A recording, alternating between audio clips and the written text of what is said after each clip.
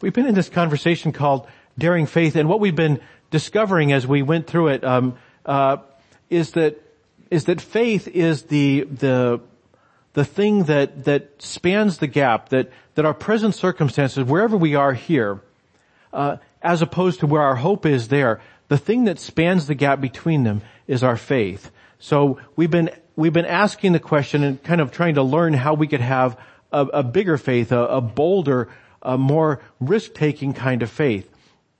And as we've been working through the things we've been learning, one of the things we've learned is that we should wait for God last. That if we're waiting for God to do something that moves us toward our faith, we're probably going to be waiting a long time.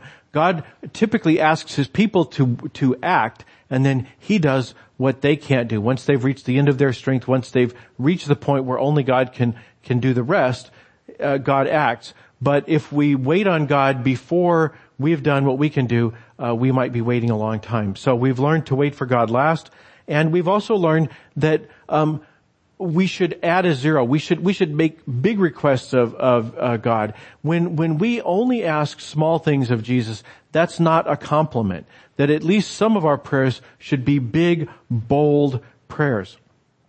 So that's what we've been looking at, how faith bridges the gap between here and hope, how we should wait on God last, and how adding a zero actually magnifies Jesus. It's a way of paying Jesus a compliment. So that's where we've kind of come from. But today, before we go any further with this series, we really have to kind of stop and say, yes, but how big is enough? Okay, a big faith is good. A big faith magnifies Jesus. Jesus routinely called His disciples little faiths. He said, "You of little faith." He says it all through the gospel accounts. Jesus comments on how we have such little faith, but at the same time, Jesus says if we had faith the size of a mustard seed, then we could command the mountain to jump into the water. That we could literally move mountains if we had even a small amount of faith. So how much do we need? What's the right amount of faith? What's enough? How much faith do we need? And I think the way to get at that question, the way to get at the answer to that question is to come at it from a different angle. And here's the angle that works for me. I hope that this works for you. When I was an unbeliever, I used to see and I would nod at this thing that sometimes, you'd see it in writing, today it would be an internet meme. But it was something along the lines of religion is a crutch. That basically only weak people need religion. Only weak people need a religion because religion's just a crutch. And if you're strong, you should be able to get through your life, without any help. That religion is just a crutch. And I would kind of nod at that. But I was a unbeliever at the time. I have become a follower of Jesus. I've also matured about 30 years worth, whatever that is. I don't know what that is for you, but I know I've matured at least that much. So I see it differently today. And today I would say if you can get through your life without any help, without anything to lean on but your own strength, then you've probably led a pretty sheltered life. And not just you, but the people you care about. If you've never been knocked on your back, if you've never just had the wind knocked out of you by the circumstances of your life, then you've probably had a pretty sheltered life. I think most of us can think of places in our life where we have wanted a crutch, where we've wanted something we could lean on, where we were held together by something we were able to lean on. So I think most of us realize we need something that we can lean on. Jesus Himself uses this sort of language when He talks about how we could build our lives like a house. And it depends on what, the strength of our house depends on what kind of foundation we build it on. If we build the foundation on Him, if we build our house on the foundation that is Him, that's like somebody building a house on rock, and it will withstand the storms. He says everybody's going to have storms in their lives.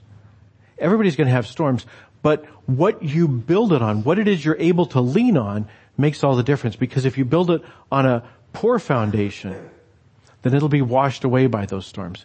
So whether you like, Jesus' metaphor or mine, I'll let you pick. But Jesus talks about a house. I know there are unbelievers who talk about crutches. The question is, what can we lean on in the storms? How can we have something that will hold us up? when the storms come. You know, when the problems of our life come to us, you know, we just heard in our prayers, they're health concerns. When the doctor says, you know, before we talk about treatment, I want to run some more tests. What can we lean on then?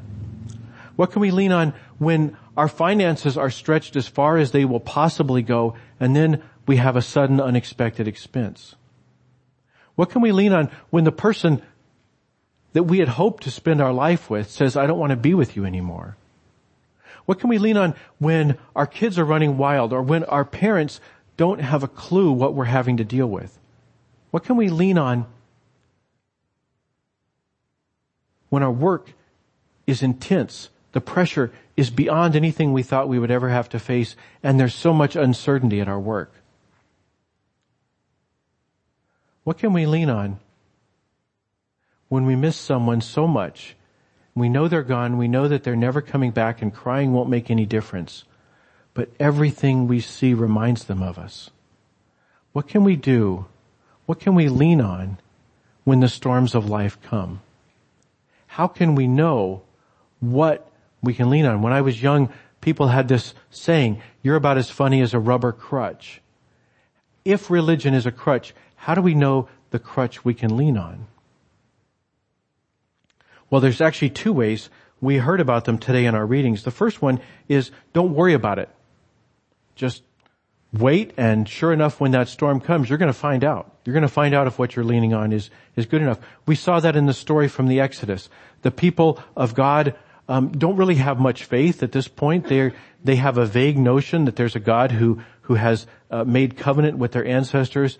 But we see as we follow their story, their faith in God is extraordinarily small, and they test it so rarely. So they are backed up against the wall. Pharaoh's army is coming after them. God has led them out of captivity in Egypt.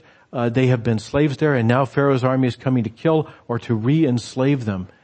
And they're backed up against the Red Sea. There's nothing they can do. And God opens up a path for them. And they look at their two choices and they say, I'll take this one. But they don't know that it's going to work. They just pick it as the lesser of two evils. They don't know whether those walls of water are going to be held back by God or not. So that's one way. We can go through our lives saying, you know, when the time comes, I'll deal with it. And certainly there's people who God has surprised them in ways they never expected. But there is another way that we see in our second reading, the way that Peter demonstrates, and that is to lean on the crutch, to test the crutch. How much weight will it bear? To get used to it, to find out, is this a crutch that I can trust? And the difference between these two is one gives us peace. Even when we don't have a problem, when we don't know what's going on, when we don't know what kind of storms we're going to face, if we have tested the crutch, if we put some weight on it, if we've leaned on it from time to time, then we have more peace about whether the crutch will hold us up when we need it. So, our scripture is from chapter 14 of Matthew's biography. This event is actually in 3 of the biographies of Jesus. It's in Matthew, Mark, and John. Luke, for whatever reason, doesn't include it. But Matthew includes a detail. The reason that we're going to look at it is Matthew includes the story of what Peter did after Jesus walked on the water. So you've probably heard this before if you've been around church for very long. It says, immediately Jesus, made the disciples get into the boat. The language is very, very strong here. Jesus insisted that they get in the boat. And he sends them off across the water. And then he dismissed the crowds. He's just fed this multitude. And the crowd maybe is thinking, you know, we can stay and get another free meal tomorrow or whatever it was. But Jesus dismisses them. But first he dismisses his disciples. And then once everybody's dispersed, he goes up the mountain by himself to pray. And when evening came, he was there alone, but the boat is in trouble. Now, we don't know how bad of a storm this was. Earlier in Matthew's biography, he tells us about another storm where the disciples were concerned the boat would sink. Here, we don't see quite that level of concern, but they just can't get very far. They've been dealing with this the waves, battered by the waves. It says far from the land, and there's a little footnote there. It says, other ancient authorities read out in the sea. It was some distance away from shore, probably too far to want to turn back, but at the same time, not far enough to see shore. So they're kind of stuck in the middle. In John's telling of this story, he says it was about 3 miles from land. So, they've been rowing all night, trying to maintain some progress against the waves. And, in about 9 hours of rowing, they've made about 3 miles of distance. So there they are. They're exhausted. They're tired. And they see Jesus as he comes walking to them across the water.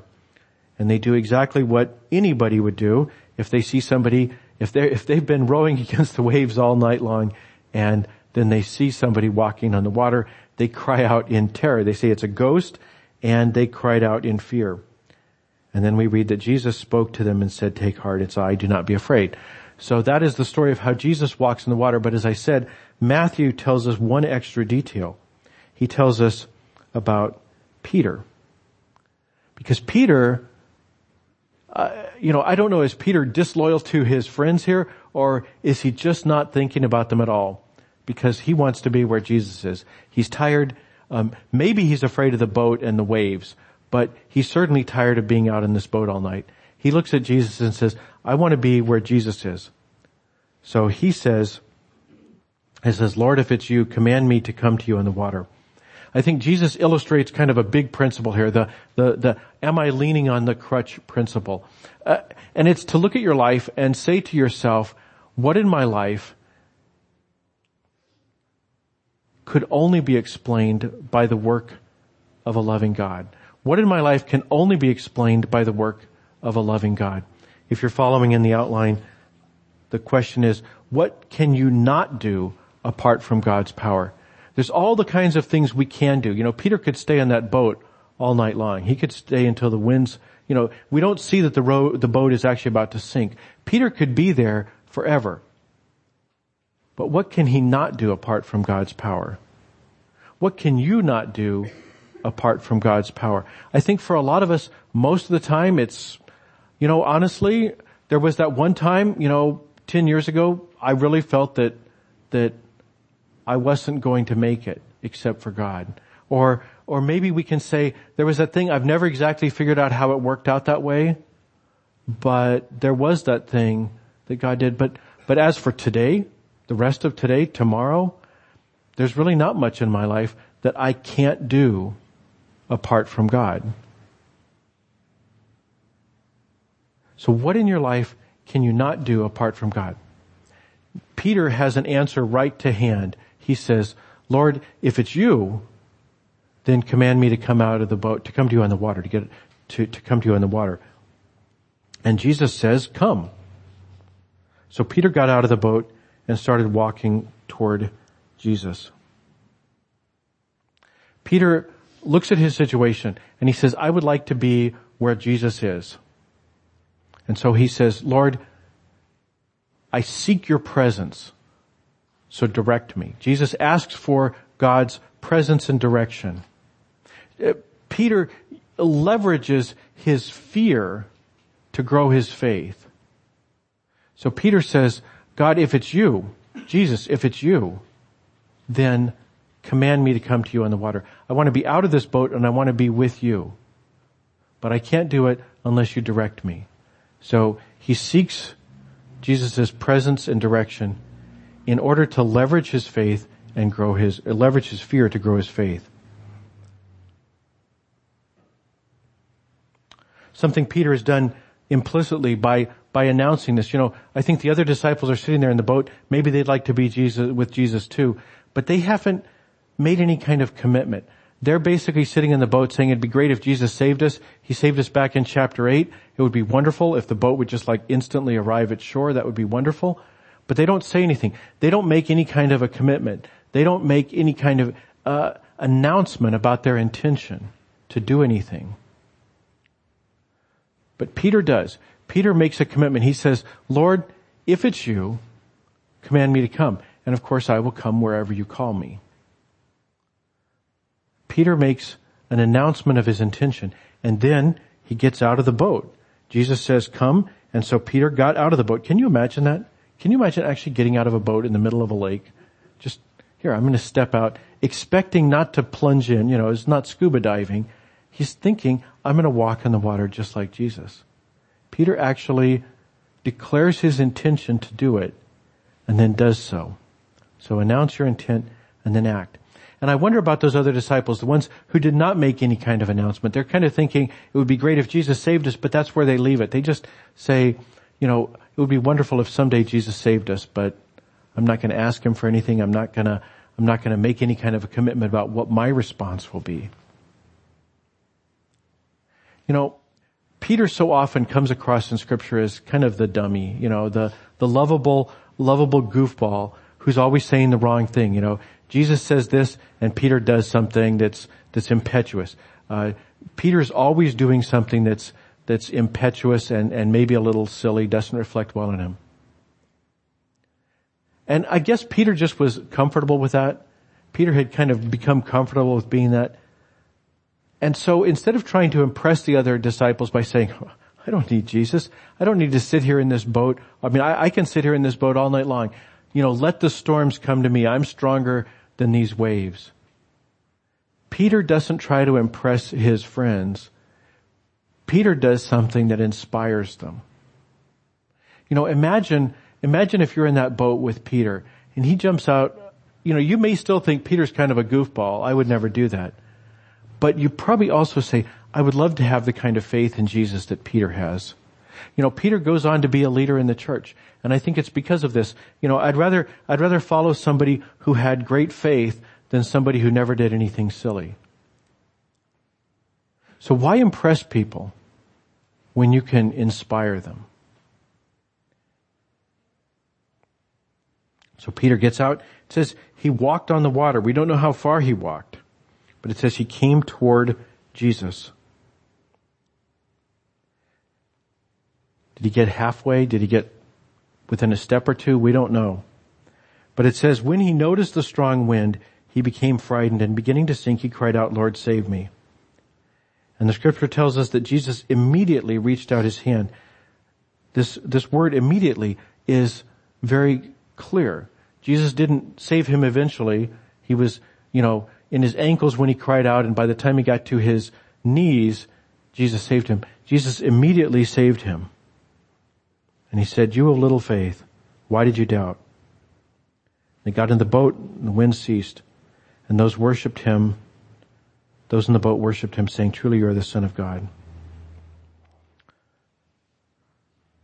If you get out of the boat, whatever boat you're thinking about, whatever crutch you're leaning on or want to lean on, the crutch you want to test, whatever you think is a place in your life where you'd like to know, is God going to support me? When you get out of the boat, sinking may be part of God's plan, or it may not. There's no reason to believe here that Peter couldn't have walked the whole way. But Peter was prepared for either possibility because he knew that Jesus was capable of saving him. So he got out of the boat knowing that his trust was not in the water holding him up, but in Jesus catching him. So sinking may be God's plan for you, or it may not. But either way, Jesus is able to save you. So I would ask you to consider your life. Look at your life and say, where are the places in my life where I'm operating under my own power? Where are the places in my life where everything that's going on there can be completely explained by the same things that happen for everybody? My heart's beating, everybody's heart's beating. I'm still breathing, yes, but everybody is experiencing God's common grace. Where in your life is there something that can only be explained because you have a relationship with God and because you're leaning into it? Where are the places in your life that you're excited by what God is doing? Maybe even a little frightened by what God is doing. Because by leaning into those places, by leaning on that crutch, you find out how strong it is. We never read that Peter walked on water again. There's no reason to believe anybody ever walked on water again. But think how much easier it was the next time Peter had to test his faith. The next time he had to stand before governors and give a testimony about Jesus. How much easier it was because he had walked on water and because he knew Jesus would catch him. Where in your life are you a little afraid and very excited about what God is doing? Because those are the places, as you lean into those, you find out how strong the crutch is.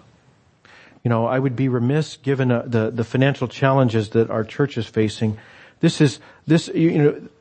For whatever reason, it seems like I have mostly heard this passage of Scripture preached on during stewardship times in churches. So obviously, a very easy application is for me to say, Are you trusting God with your finances? Are you committing as many of your resources to God's work as you think you can? Does it excite you? Does it scare you a little bit? So that's an application, but I wouldn't limit it to that. Certainly that's a great application, and our financial team will certainly thank you if you step up your giving. But think of it broader. Where in your life are you excited by what God is doing? Where are you a little afraid? Because those are the places that as you seek God's presence and direction, as you announce your intent, and as you act, you learn how strong the crutch is. Let's pray. Loving God,